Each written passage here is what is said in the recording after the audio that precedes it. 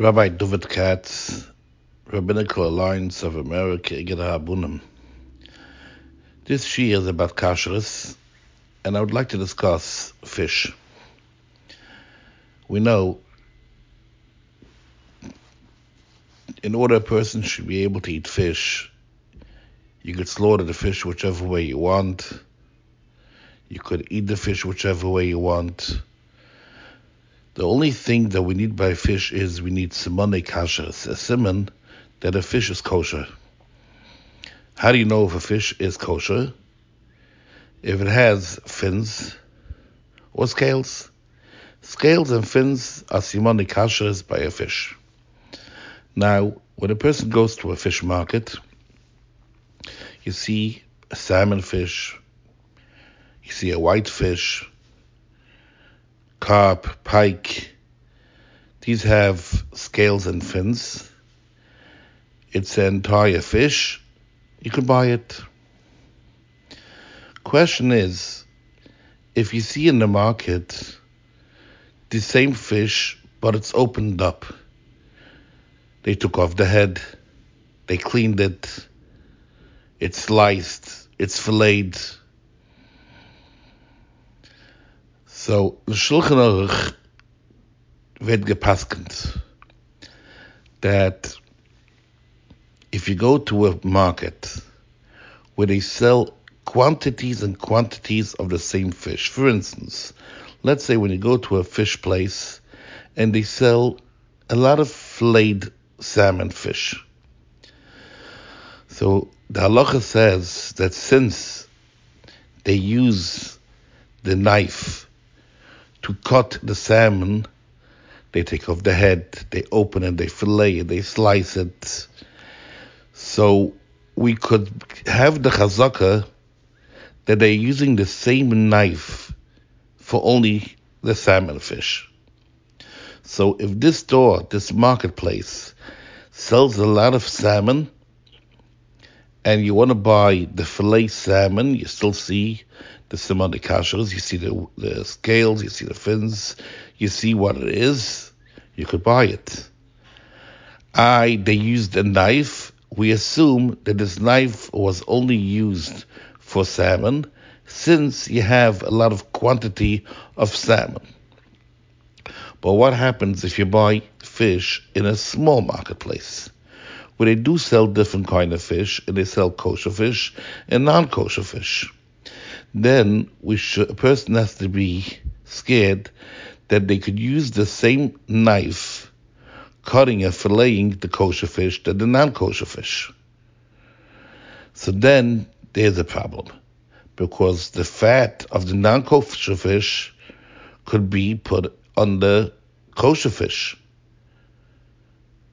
In other words, if he cut up a non-kosher fish, and that non-kosher fish is a fat fish, and he didn't wipe off the knife, and now he's cutting a kosher fish, the kosher fish becomes unkosher. So, the best answer for this is that let's say a person goes into a small marketplace where they use different kind of fish, and you see they take a whole salmon fish, they cut it, they open it up, you see it's a kosher fish. So when you come home, the person should take off the surroundings of all the places where they cut. Like they fillet the fish, they cut off the fish. So wherever the non-kosher knife went through, the person should go through like with a spoon or with a knife and just take off a very, very small layer. It's called keklipas Hashem, like the peel of a garlic, which is a very, very thin klipa, very thin layer of the fish.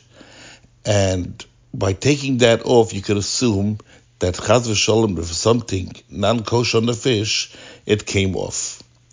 So just to recap what we just said now is, you go see a kosher fish that has the simone kashrus in not a kosher market, it was untouched, you could buy it.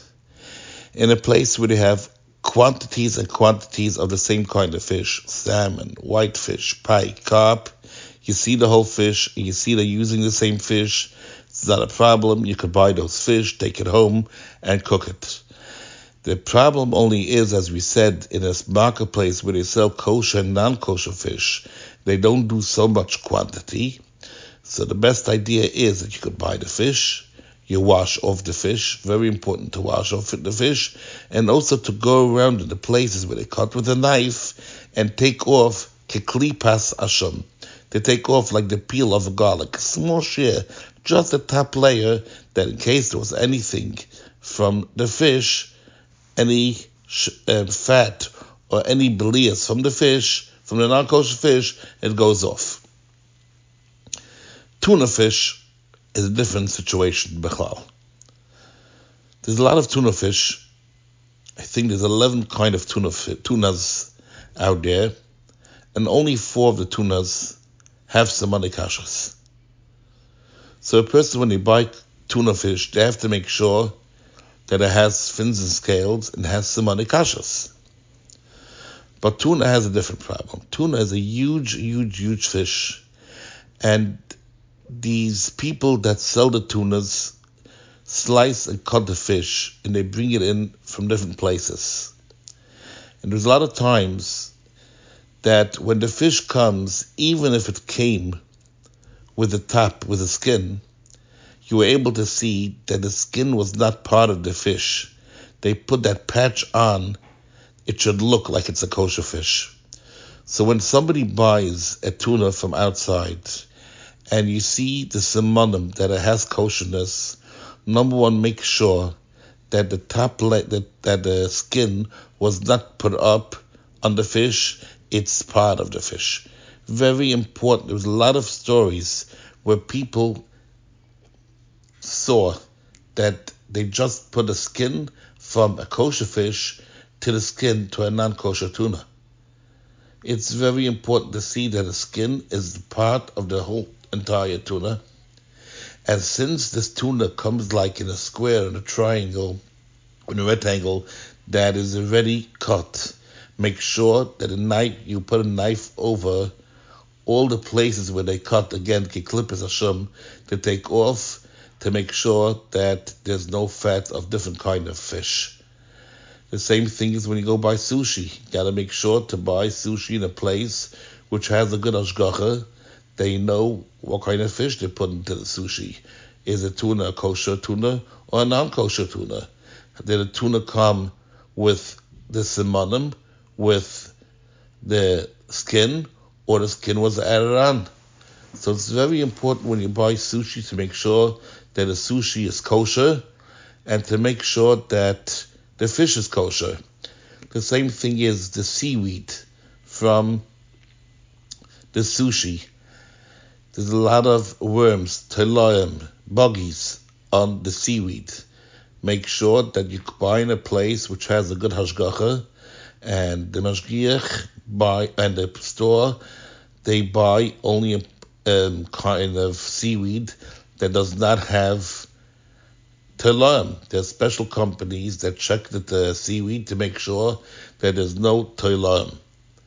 And the same thing is when you buy sushi, you got to make sure white rice is fine. White rice usually does not have teloim, does not have buggies, but brown rice could have sometimes teloim, could have buggies. All these things could be, so therefore we have to make sure that when we buy sushi, it has to have a good hashgacha with a good mashgiach. Thank you very much, and that's lucha.